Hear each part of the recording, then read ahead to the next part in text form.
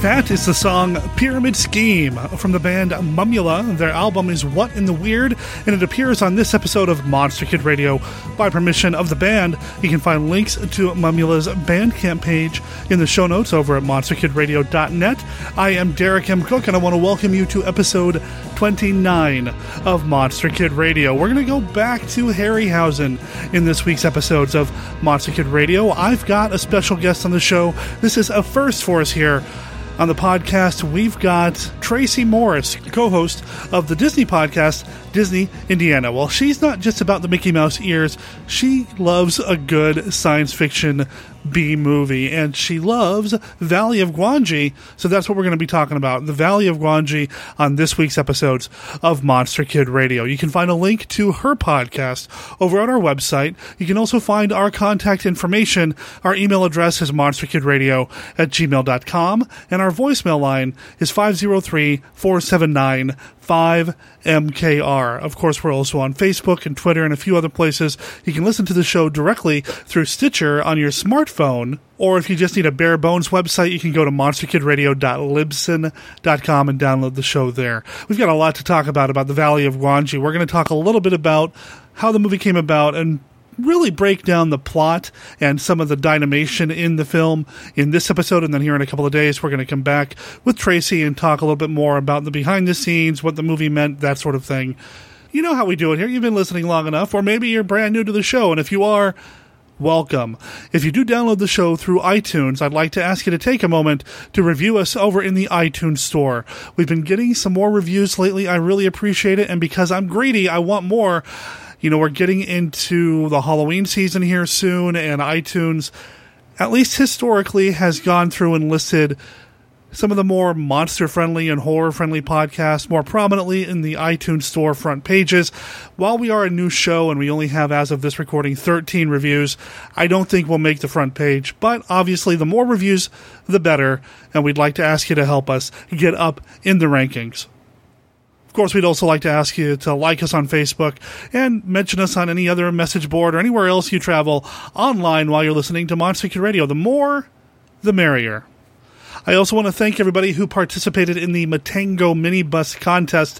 The bust was donated to the show. It's a one-of-a-kind piece created by Tom Bigler, who appeared on the show a while back to talk about the movie Matango. I'm going through those entries now, and I think next week I'll be announcing the winner of the Matango mini bust. We're also going to be hearing from Tom in the next episode of Monster Kid Radio. He has some thoughts about the Vincent Price coverage that Dr. Gangrene, Larry Underwood, and I did a couple of weeks ago here on the show. All right, let's dive into part one of our coverage of the Valley of Gwangi right after this.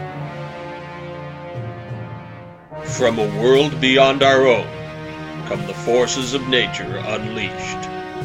Daikaiju Attack, the serialized giant monster story, presented free every week on daikaijuattack.com and sdsullivan.com.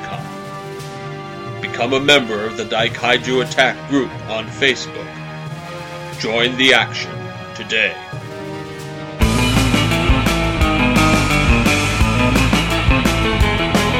A while back, we had a Ray Harryhausen 3-week series where we talked about some of Harryhausen's films, celebrated the master since he had recently passed away.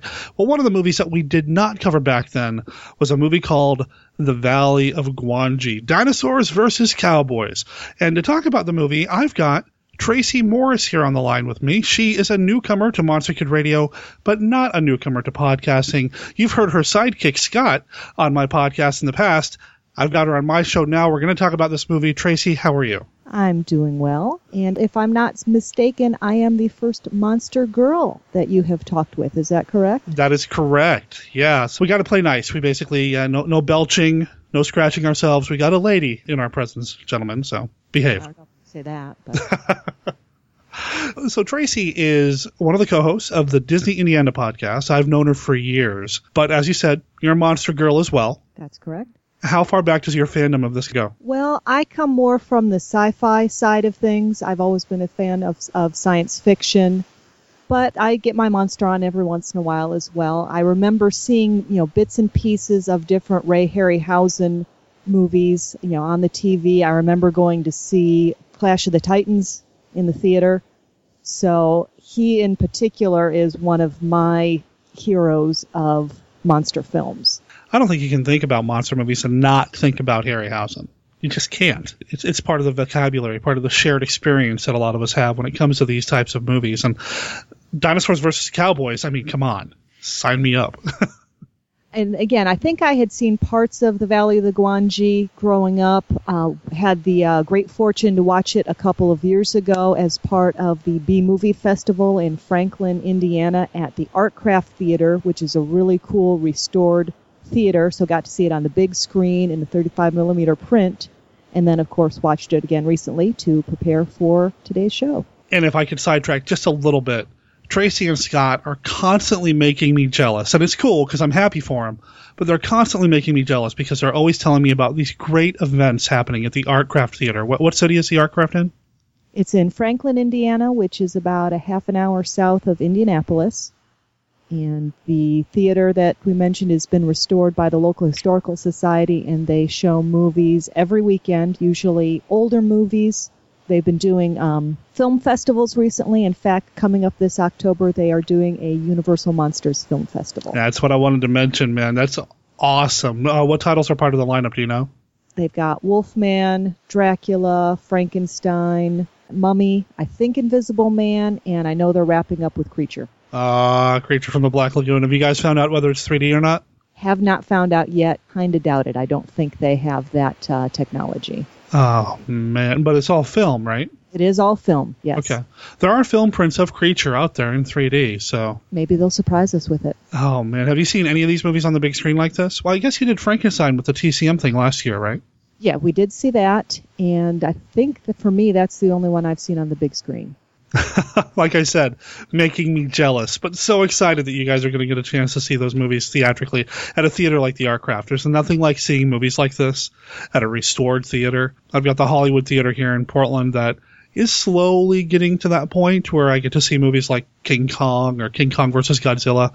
It's just adds a nice little bow to the experience of seeing these movies theatrically. So have a great time. That's going to be awesome. Looking forward to it. As far as the movie today goes, Tracy's the one that brought this to the table. She offered to talk about the Valley of Gwangi because she had seen it at the B-Movie. Was it the festival or B-Movie Celebration? It's B-Movie Celebration. That's the right. Official title. Okay. And, I mean, I've never had a chance to see it theatrically. I've only seen it a couple of times on DVD. Bad monster kid, I don't even own it on DVD right now. I had to get it through Netflix. Sorry. We'll work on it. I'm getting there. Speaking of Creature, I want to make a brief connection between Creature from the Black Lagoon and the Valley of Gwangi. It's got my man Richard Carlson in it. Mm-hmm. I'm a huge Richard Carlson fan. I mean, I'm a big fan of the two Richards of Creature, Richard Carlson and Richard Denning. I mean, those guys, you put those guys in a movie, I'm there. I'm sold. I wish they made more movies together because I love the relationship they have in Creature. There's a antagonistic kind of relationship, and I would have loved to see those two go off and do other monster movies together or anything together, really. But yeah, we got Richard Carlson in the Valley of Gwangi. Obviously, he's not the star. The star are the dinosaurs and what Harryhausen did. But we mentioned Creature. I gotta get my Creature on. I gotta mention Richard Carlson. Well, if you're doing connections, I found there's a Disney connection. Believe it or not, a very minor one. Okay. Lawrence Naismith, who plays Professor Bromley in Valley of Gwangi, played a role in one of the Walt Disney's Wonderful World of Color episodes for The Prince and the Pauper. Now, I wasn't able to find out what role he specifically played, but he was listed as appearing in that TV show. I also found a reference in The Art of Ray Harryhausen, where he talks about the influence, sort of, from Disney, an inspiration. He said, when he was young, in the early 30s, that he had begun work on designing an extremely ambitious project. He says, I had envisioned a film that would show how the dinosaurs evolved and then died around 65 million years ago. On and off over 2 years, I labored at this enormous story until one day I went to the cinema to see Walt Disney's Fantasia. In it was a section devoted to Stravinsky's Rite of Spring, in which Disney had interpreted the music to accompany images of the evolution and demise of the dinosaurs. Well, that was it. I didn't shoot another frame, and it taught me a salutary lesson, not to think too big. Huh. So I'm not sure if we can consider that an inspiration or kind of a, somebody else has already done this bigger and better, so maybe I better focus my energies elsewhere. Either way, it's a lesson learned. Mm-hmm. That's interesting. Yeah, I thought that was interesting as well. Huh. And here I was getting ready to give a little nod to your husband and my friend Scott by saying that Lawrence Naismith wasn't a James Bond movie because he's always looking for those James Bond connections. But no, I like your connection better there. I like that. We'll leave the Bond connections for Scott. That's true. We don't want to steal his thunder. Naismith was also in Jason and the Argonauts, and a lot of what happened in Gwangi, a lot of the skills on display, a lot of the talent on display when it comes to Harryhausen specifically. I mean, I feel like this is, well, and it is the penultimate dinosaur movie from him. This was the last time he did dinosaurs, right? Yes, it is. And you can definitely see that in the technical display of his artistry with the dinosaurs, with Gwangi, with is it pterodactyl or pterodon? It's identified as a pterodactyl in the movie, and there's also the Styracosaur, which is the other larger dinosaur that fights with Gwangi. And I don't think they ever identify the other little dinosaur that Gwangi chomps. And then, of course, everything starts with the little tiny horse. That's right. Yes, the little horse. Yeah, which a prehistoric horse. I mean, there's so much going on here. It really does feel like this was the dinosaur movie that Harryhausen was leading up to. All the other movies were training films. That was all his apprenticeship. This is the big display. I love the dinosaurs in this, and maybe we're kind of getting ahead of ourselves here, but I absolutely adore the dinosaur work in this. I can definitely see where movies like Jurassic Park would have picked up on how things were done in this movie to create the dinosaur effects that they had in that. Mm-hmm. I just love what I see here. In fact, the DVD of this that we watched, has a documentary on it called Beyond the Valley of Gwangi, where they actually interview several of the designers from Jurassic Park, and they all cite this movie as being inspiration for them. Oh, sure. Yeah, that's the same DVD that I got from Netflix. I did not watch that little piece. But I think knowing that Phil Tippett was involved with Jurassic Park and, the stop motion, go motion effects that he had done, it's easy to see that linking between Gwangi and Jurassic Park. And really, there should be more of a linking between Gwangi and pretty much any other dinosaur movie out there because it did it so right. But yeah, you can definitely see that. Shall we kind of go back and talk a little bit about how we get to all these wonderful dinosaurs? Yeah, I mean, it does take a little while for the dinosaurs to show up. So yeah, let's talk a little bit about the story. It opens with a couple of gypsies in a canyon. Yeah, you find there's this gypsy character, a Roma character. He's got something in a big burlap bag, and he's kind of staggering through these canyons, and then we cut to another group of gypsies that are calling out his name, and they eventually meet up. The guy carrying the bag is practically near death, and they pick up the bag, and they don't really identify what's in the bag at that point, do they? No, they don't. The first time that I watched this for the show, I didn't pick up on it. I mean, you can hear it making animal noises. Mm-hmm. Now, the second time I watched it, it's a horse. I mean, you can hear it's a horse. But the first time I didn't really register that there's a horse in the bag, which would make sense because horses don't fit in little bags like that. But it didn't really register for me. But there's something in there, mm-hmm. An animal of some sort. And it's moving around and kicking and all that. And as part of the larger group is an older, the crone of the group, the older lady, and she doesn't think this is a good idea. She doesn't think that whatever they have brought out of the desert, whatever's in that bag, needs to be returned to where it came from. And she warns them this is a bad idea. Yeah, she even talks about there being a curse of Gwangi. Yes. And then the opening credits roll, and now it's clearly a Western. Now, it starts out as in a canyon setting, so maybe, but when the opening credits kick in and that music kicks in, a wonderful music by Jerome Moroz, it's clearly a Western. Oh, definitely. Yeah. And I had actually forgotten Richard Carlson was in the movie until I saw his name on the screen. I'm like, yeah! All right. So. And then we go straight into a Wild West show. Now, the movie's set, early 1900s? We're told that we are south of the border at the turn of the century. There's the little blurb at the bottom, and you're right. We're in it's a parade down the main street of a little Mexican town, and it's a Wild West show that has an elephant in it. Well, they're they didn't have elephants in the Wild West? What are you talking? West India, maybe? I don't know. There you go. But yeah, it does feel very Wild West show, very circus-like. There's a weird mix here while they're parading down the town. We meet Tuck, who's not part of the show. He's kind of watching in the background. Tuck, played by James Franciscus. Dressed very nicely. Yeah. He's got some money. He's doing all right for himself. So much so that he draws the attention of a little boy in the crowd. What was his name? Lope, okay. Played by Curtis Arden, but from what I understand, his voice was dubbed. And he wasn't the only one dubbed? No, he was not. Lope approaches Tuck. He wants to make a dime off of the gringo. Offers his services for translation, a guide. You need a horse, all this stuff. Turns out Lope is an orphan, and he's not just hustling. He's actually working. And he becomes one of our main characters through the story. But like I said, Tuck is not part of the show. We do learn later that he might have been part of the show at one point. He definitely has relationships with the people on the show. Because we then cut back to the parade, and we see this lovely redhead on a horse, and she's waving and smiling. And if I remember right, there's a little bit of eye contact between the redhead and Tuck.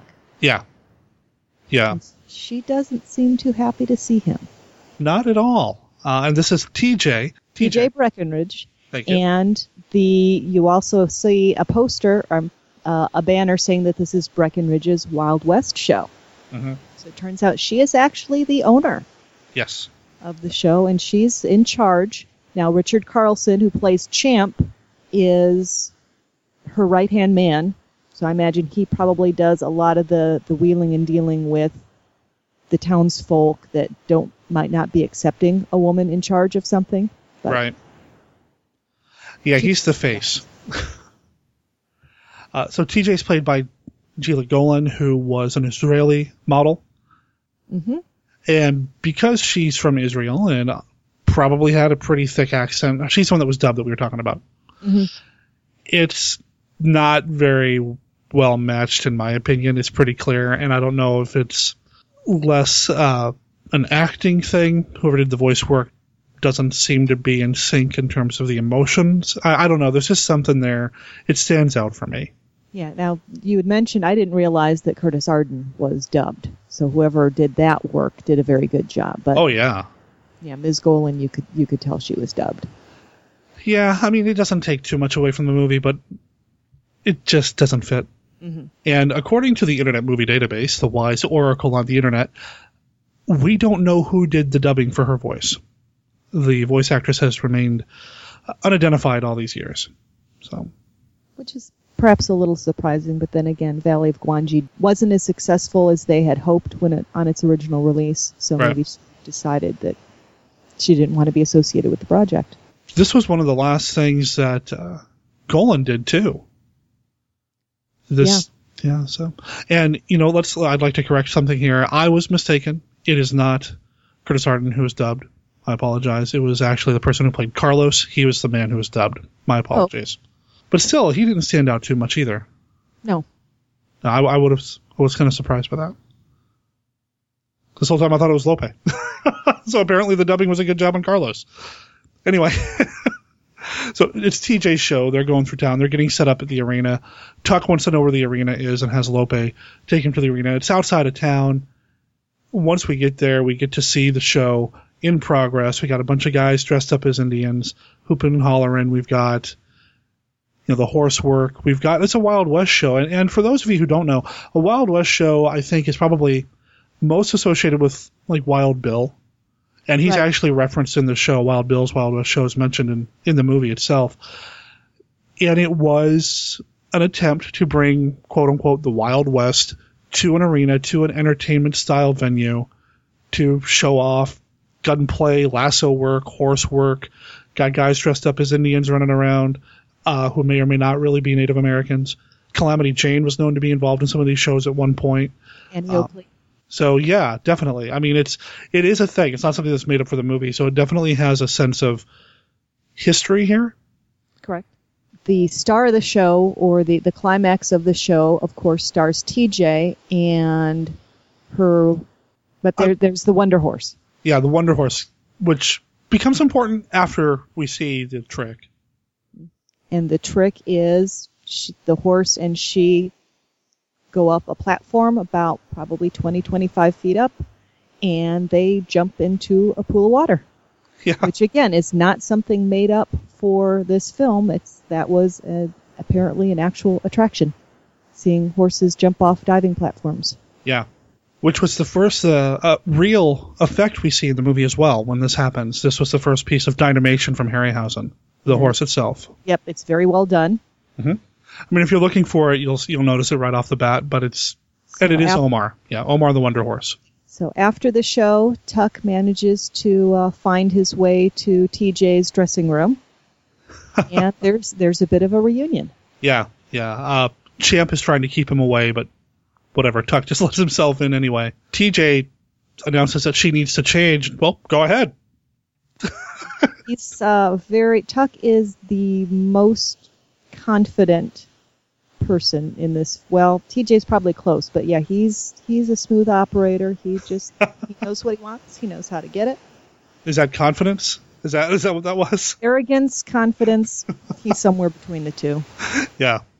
So while she's changing in her dressing room, and he's behind a screen. Yeah, well, behind a screen. I mean, it's not, Tuck is very confident. Anyways, you're right. There is a reunion here, and it's kind of bittersweet, I suppose. There might have been a falling out here. Oh, there was no might have about it.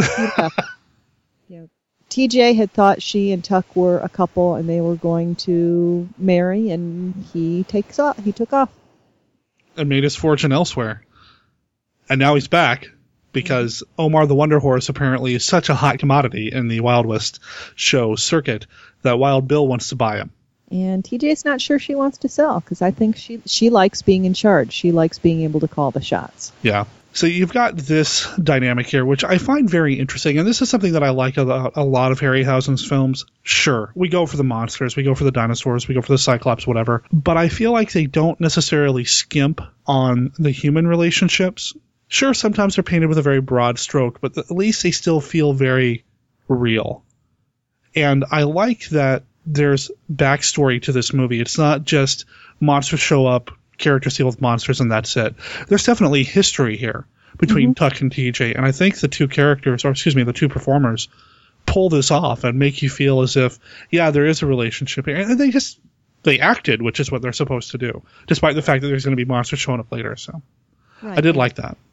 Yeah, and despite this probably being classified as a B movie at the time, I agree. There's a story here. There are characters that are not just cardboard cutouts. You believe that these are real people, and they've got that history, they've got that interaction, and they grow and change throughout the movie.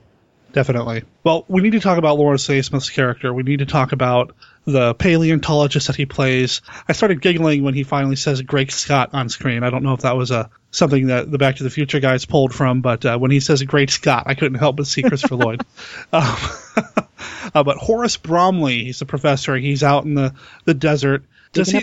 Yeah. Do they ever say he's actually looking for anything in particular, or he's just on a survey? He's just kind of out there looking to see what he can find. Now, he's trying to prove that mankind existed much earlier than was currently believed at the time, and that there were actual interactions between humanoids. He uses the term humanoids, and different types of dinosaurs, and he pulls out a very nice looking fossil set that shows the little tiny footprints next to what he believes is a human leg bone. And those little tiny footprints are of the Eohippus, the dawn horse. Right. Now, the Eohippus we've met because TJ has one. Well, we haven't met it at that point yet. Have we not met it at this point? No, we have not met it at that point. Well, we're going to meet it. Yes. Because TJ has The little tiny horse. Yes, that Carlos, that was what was in the bag. Yes. Yeah, it turns out Carlos, who's a member of the Wild West show, was I guess now he's an ex-gypsy. He left the tribe, left the group to go join the Wild West show with this little tiny horse. Did they give the horse a name? I can't remember. El Diablo. El Diablo. Which is a weird name for a little tiny horse. I know. It's just adorable. It should have been called El Adorable or something. If we want to go with a Spanish name, you're the cute little thing. I know. It's like, aww. And that's something else that even the Eohippus, Harryhausen worked to give it a little bit of personality. Mm-hmm. You know, it seems very curious when it walks out of its cute little tiny house that they built for it, to the tiny little, fenced-in area that they built for it. I also liked that they seemed to have done some training, and there was a music box. So they'd open up this music box, it would start playing, and that was the cue for the horse to come out and presumably do its performance. Now, we didn't see it do what they were planning on having it do. They were actually going to train it to waltz on a platform on the back of the Wonder Horse. Right, it would be a horse dancing on a horse, which Tuck was very impressed with the poster art for. So. Mm-hmm. But it was this cute little, it looked like a little puppy. Just kind of nosing around. It was adorable, but it had its horse-like qualities. Mm-hmm. Well, and Tuck's going to end up meeting Professor Bromley, and when there's talk of this Eohippus, Tuck's going to try to bring the professor into the circus, into the Wild West show, to check out El Diablo. Yep, Tuck puts two and two together, and he realizes that this little horse could be a lot more than just a Wild West show centerpiece. I mean, he's a businessman. Yeah, he's an entrepreneur. Yeah, well, there you go. That's a nice way to put it. He sneaks the professor in to see El Diablo, and of course the professor just goes absolutely gaga, because he's like the only person that really realizes, he and Tuck to a certain extent, what this means. This animal should not exist. He's the one that brings in the knowledge about the different prehistoric animals. Everybody else probably just thinks, oh, well, it's just a cute little weird thing. And he's like, no, this is like major history rewriting. So he wants it for the historical implications. Right. That belongs in a museum. Now, he does say when he first sees him, how did you get here, little guy? Mm-hmm. You are millions of years away from home. I like that. I like the mix of Tuck, the entrepreneur, and Professor Bromley, it belongs in a museum. Yeah. There's so many interesting characters here that are just... I mean, I can imagine that seeing this as an audience member in the theater, everybody's going to have at least one person they can identify with. Everybody's going to be able to find somebody in this cast of characters, whether it's TJ, whether it's Tuck, whether it's the professor, whether it's Champ. Or, Lope. Oh, yeah, definitely. Little kids could identify with Lope. You got to have the little kid. And Lope is also working for the professor, so he's an integral part of the story here. He doesn't just get lost in the mix. It's just a nice mix of characters that are about to have this wonderful adventure, at least wonderful for us watching it, adventure with these dinosaurs, because, we're not just going to let it go with El Diablo. Was it the professor or Tuck that came up with the idea of ratting out the location of El Diablo to the Gypsy clan? Well, I thought one of the gypsies showed up. No, they go out to find the gypsies, because I think they kind of figure out that Carlos was the one who brought it in, and they know a little bit of his background. Yeah. So they go out to the gypsies' camp and tell them, basically, hey, this creature thing, we know where it is. And that's where we find out, again, that there is a curse, the curse of the Gwangi, and it must, they feel if the animal is returned, if El Diablo is returned back to the Forbidden Valley, everything will be okay. Right. And it's the gypsies that want to take it back. I mean, gypsies, don't the gypsies steal it? They do. They break in and they steal El Diablo, the Eohippus, from TJ's camp, and they take off. And the professor had set that up because he was going to follow them with Lope. Mm-hmm. And then Tuck finds out about this, so they have Tuck And somewhere along the way, TJ and Carlos and Champ, the Wild West show owners, they think Tuck was involved in the stealing. They call him the horse thief. So they all light off after them. So we've got this chase scene with about 3 different components of it. The gypsies, the professor, Tuck, and then TJ and Champ and and Carlos and a couple of other ranch hands, Rowdy and Bean. Right. And something that we did not mention, Tuck has already shown himself to be kind of a man of action. He kind of shows up when he intervenes in a bullfight going wrong.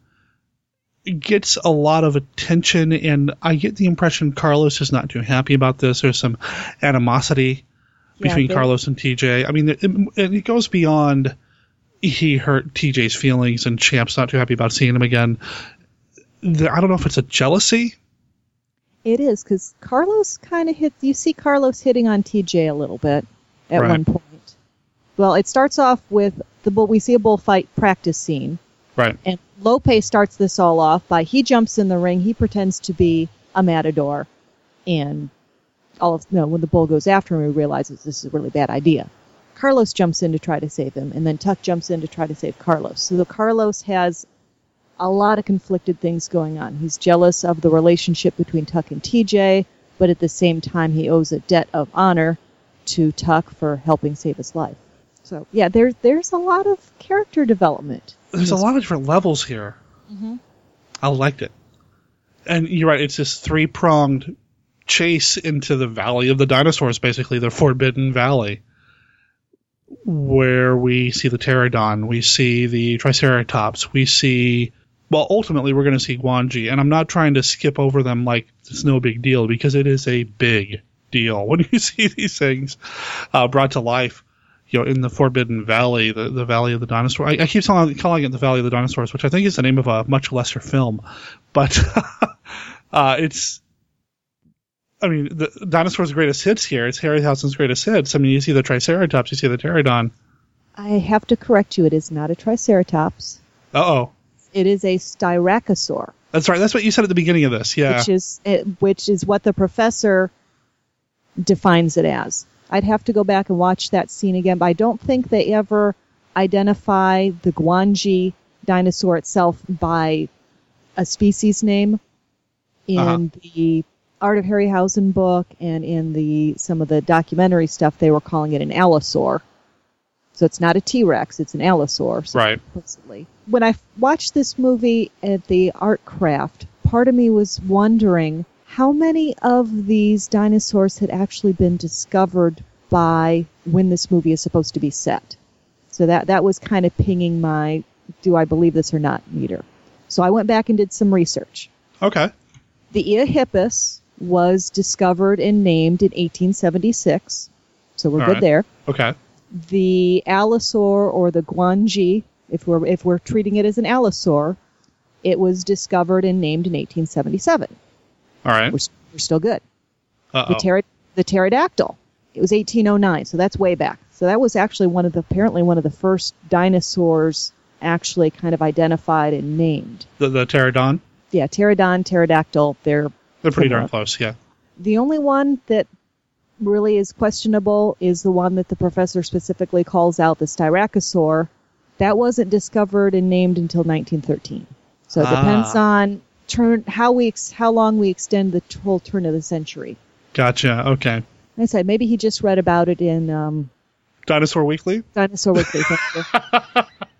Or National Geographic or something else, probably. Yeah. Although now I want a subscription to Dinosaur Weekly. And you're right. Eventually definitely... all of the main characters, Tuck and TJ and Champ and Carlos and Rowdy and Bean and Professor Bromley and Lope, they all end up kind of banding together once they get into the Forbidden Valley and realize just what they've found. Because it's not just the El Diablo, it's not just this little creature, it's all these other prehistoric creatures. All these other animals out of time who are quite dangerous. The pterodon swoops in and tries to take off with Lope. Does take off with Lope. He's saved. He's rescued. That was one of the really good blendings of live action and the stop motion. I had a really hard time figuring out where we left off Lope being picked up and carried away. Between the live action, because at one point I was like, okay, do they have the actor in some kind of harness being lifted up and away, or is that a stop action character of him? It was really hard to tell. Yeah. I mean, that's something that Harryhausen would do. Anytime one of his creatures would pick up somebody, you would have to have a stop motion figure in the monster's claws. But in this one, and you can tell sometimes, but in this one, you're absolutely right, specifically for the long shots. Mm-hmm. Now, the close-up of Lope, you can tell the creature's claws. Well, and the close-up of Carlos dispatching the Pteranodon, you can definitely tell. I mean, it's obviously a creature made out of latex and rubber, that sort of thing. It actually seems quite lifeless compared to the stop-motion long shots. It really did, you're right. Yeah. But, I mean, what are you going to do? I mean, I suppose with a shot like that, you have to have a physical dinosaur on set. This was way before CG, so... Yeah. So do keep that in mind. But Carlos does take care of the Pteranodon. Lope is saved. We do have some casualties here. I mean, some people do die. Mm-hmm. These are not just cute little dinosaurs. This isn't just like little cute El Diablo. Ultimately, Guanji is brought back because we want to put Guanji in a Wild West show, because that sounds like a really good idea. Yeah. They kind of took a page out of the book of, well, I guess technically if we look at time frames, Guanji was before King Kong. That's true. History. So they were actually the first to bring this huge, dangerous creature back and show it off. Exactly. Which makes sense considering where the Valley of Guanji came from, which we'll get to. But yeah, we definitely see this prototypical, let's bring the monster back to civilization and show it off thing happening here to the expected end. This never ends well. No. This is never a good idea. I wondered how much time elapsed between them bringing Guanji out of the valley and the grand reveal, because they had an amazing setup. They had a hot air balloon that was holding this huge curtain around the huge cage that held Guanji. They spent some serious bucks getting this ready to go. It does seem like the production did suddenly end up with a lot more money. Yeah. For Guanji's debut. Yeah, they went from a horse jumping into a pool of water to, Barnum and Bailey level production values. Yeah. Which, maybe that was Tuck. Yeah. It was fun to see. But, Tuck's got money, so maybe he pumped the money into it, seeing what he had there, and was hoping for the best. So it does become a much bigger production, which means a lot more people in the arena, and a lot more people to panic when things go predictably wrong. The scene of the people leaving the arena, which suddenly is now in the town instead of 2 miles out. Yeah. And fleeing into the church. The actual leaving the arena, that ran a little long. It's like, people panic, people panic, people panic. People panicking, people panicking, people panic. Oh, yeah, you could have cut that down a little bit. Just a little bit. They flee into the church. Well, I should say cathedral, because it's another huge building. It is. It's one of those old school, large Catholic Spanish cathedrals. It's kind of gorgeous, actually. I kind of liked it. It is. I was wonderful building. Look around a little bit more and move the dinosaur. I want to see what's behind you. I know, right? The cathedral is big enough for a full-size Allosaur to wander around and apparently be pretty comfortable. Yeah. Which, not only did the arena move into town, apparently the town also grew. Because at the beginning of the movie, I didn't get the impression that the town was very large. I mean, it's a larger city. Yeah. We don't know if this was the same town. Good point. Maybe they moved on to a larger, because I think TJ even says that the next town they're scheduled to go to, they think they're going to make lots more money, even with the original Wild West show. So we'll make the assumption that this is a new locale. Fair enough. Okay, problem solved. If they did move, they didn't move far enough away because the gypsies still find them. In fact, the gypsies follow them home from the valley, and I'll just leave it at that because I don't want to spoil too much of the movie. I feel like when you think Harryhausen, you don't necessarily think of Gwangi for whatever reason. I guess I don't put it in there with the other ones, even though I should. So I wonder if there's anybody out there who hasn't seen the Valley of Gwangi. I don't want to ruin it by spoiling some of the things that happen at the end. I mean, I think you can kind of guess what's going to happen, but there are some little twists and turns and little things that are kind of unique to this film that I think people need to see. So I don't know if we should spoil too much more of it. Okay. In terms of story. Fair enough. That said, there's some amazing dynamation on display here. And the stop motion, I've said it repeatedly in this, I feel is the culmination of a lot of what Harryhausen had done. I know he would go on to do other movies as well. But, man, the dinosaurs on this are just gorgeous. And they look so alive. I remember there's one shot where you see Gwangi in the distance, and he's just kind of looking around. He's hunting. But he reaches out with his little tiny claw and scratches his nose a little bit. Yeah. Just that little bit of business sells the fact that that's a real animal you're looking at. Mm-hmm.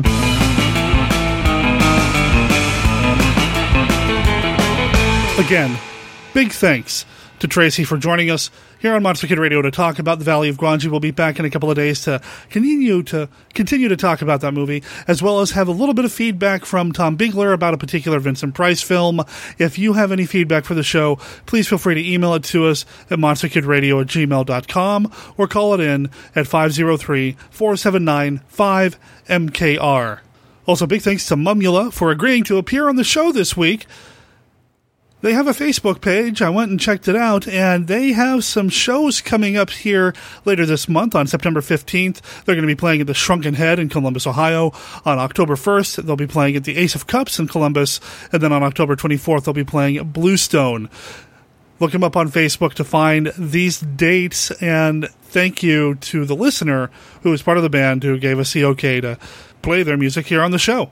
Monster Kid Radio is a registered service mark of Monster Kid Radio, LLC. All original content of Monster Kid Radio by Monster Kid Radio, LLC is licensed under a Creative Commons Attribution, Non-Commercial, No Derivations 3.0 Unported license. Of course, that does not extend to the song Pyramid Scheme, which, as we just said, appears on this episode of Monster Kid Radio by permission of the band Mumula. It appears on their album What in the Weird. Talk to you in a couple of days.